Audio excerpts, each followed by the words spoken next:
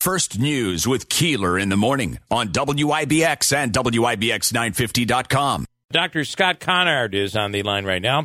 He is a doctor, clinical researcher, and will measure people's psychological stability, which I think he's kind of looking at mine right now and wondering, what have I gotten myself into? Oh, Lord. Doc, good morning. Thanks for coming on.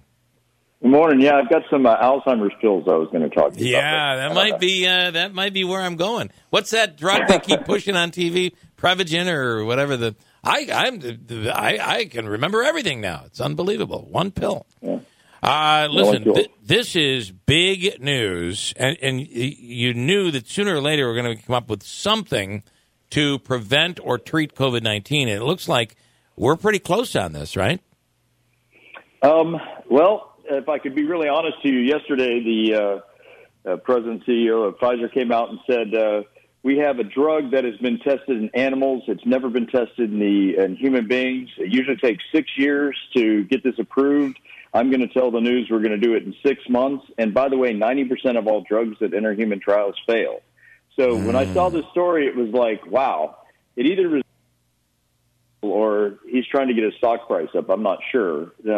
The concept is great, but this is so early in development that it's really hard for me to get excited about it right now. They're even talking about that they're working on some drug that would prevent all coronavirus, including the common cold. I mean, that would be great, but man, I would think we're going to want to do some real testing on something like that. Yeah, we're going to have to. And the other thing is that we've got a vaccine right now that works that keeps you from getting sick completely, 95+%, and it's very safe. And you're talking about a drug that hasn't been developed yet, that hasn't been tested yet. So I hope people don't get distracted because in America, I hope we don't have COVID-19 or COVID-20 or COVID-21 around when this drug comes out. But and by the way, I'm sure there's dozens of clinical trials beginning on similar drugs. This is the same type of drug that we treat hepatitis C or HIV with. It blocks an enzyme that keeps the virus from reproducing. Yeah. So, great if we get it done. Great if we can get it done in 6 months. But, the best way to treat coronavirus is to not have coronavirus in your body that's reproducing. And to get a vaccine, right? Now wait for the pill. Exactly. I wanted to ask quickly, so they're doing the trials on this now, but I guess if this wouldn't be ready till next year, we already have a vaccine that will fight the existing form of coronavirus. How do we know that this pill they're working on is going to be able to battle the variants? The thing is, the point is that what he was trying to make is that it would block an enzyme that would prevent it from reproducing. But again, this hasn't been tried. This drug hasn't tried in one human being, and we know that 90% of drugs fail when we get into human being trials. Yeah. So this is he was on the news. If you actually go back and look at the interview that he did, he was talking about the immunization and how effective it's been and what's going on in India and in third world countries. It'd be great if we had a pill to keep the virus from reproducing so we didn't get all these variants. And he mentioned that Pfizer is starting clinical trials. And he would like to see them get done by the end of the year. But this is taken completely out of context. It's not the be-all, end-all, save-all. This was just part of a bigger conversation around what are we going to do to keep COVID from spreading around the world and us getting the variants. Yeah. What do you what is your professional take on the vaccines right now? Okay, so I've been doing a lot of research. I have 24 companies. What I do, I'm a family doctor. I work with people, obviously 20% of my prime, but 80% of the time I work with corporations that try to keep their employees and the family members well. And, back in December, I was a real skeptic about the vaccine that was coming out because I wasn't sure that it was going to be safe. But we're 200 million doses into it now, and there's a 0.00018% chance of a problem, whereas there's a 1.8% chance of dying if you get COVID. So I've had all my patients, and particularly those at high risk, my family members, everybody get the vaccine. And, we've gotten some sore arms, we've gotten some fatigue. But, man, I also have good friends who refuse to get the virus. One of them just had a C-section. They took a 28-month-old, week-old. Wow, I'm awake. a 28-week-old baby, and she's in ICU and may not live. So my goodness. for me right now, it's just it's a no-brainer. Get vaccinated, please. We want to save your life and the people around you. And then, how much of this decision by the CDC, in your opinion, do you take at face value? That is to get rid of the masks. What is yours? Or is this a wag the tail, wag the dog? Is this a distraction?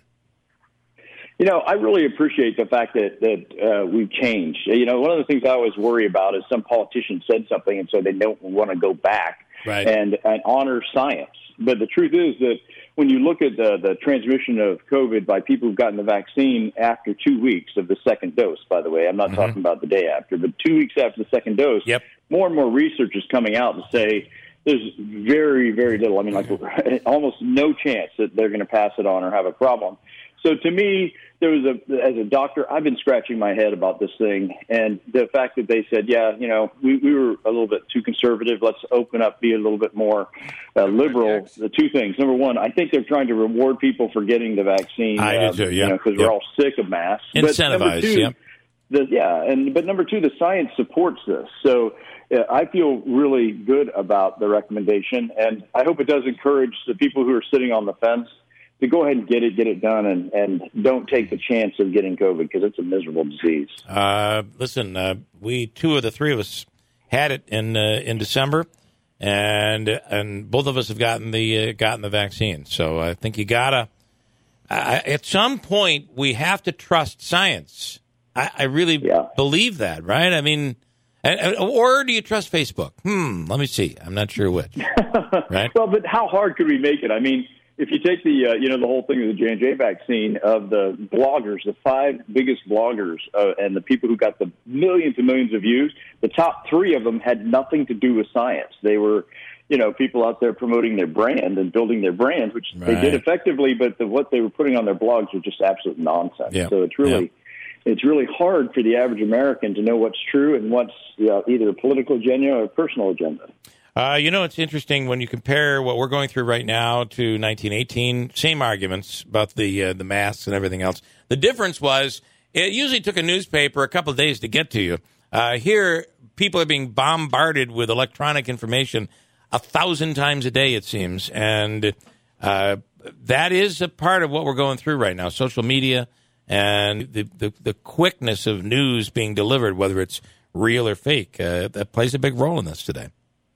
Yeah, it does, and but I also trust the innate intelligence of the American population. So for those listening on the show today, keep listening into people like your, like the shows like this one, I should say, where you're going to get good information, you're going to get real news. They're going to have people come on that are going to tell you the truth, and listen across the marketplace, and you'll make good decisions. And right now, we see the American people going out. A lot of them on the fence are not getting the immunizations, and we're going to get this COVID thing behind us. Dr. Scott Conard, thanks for the time. We really appreciate it. Thank you. It's an honor. Right. Have a great day. I can't wait to get the COVID virus behind us. I can't wait for that either.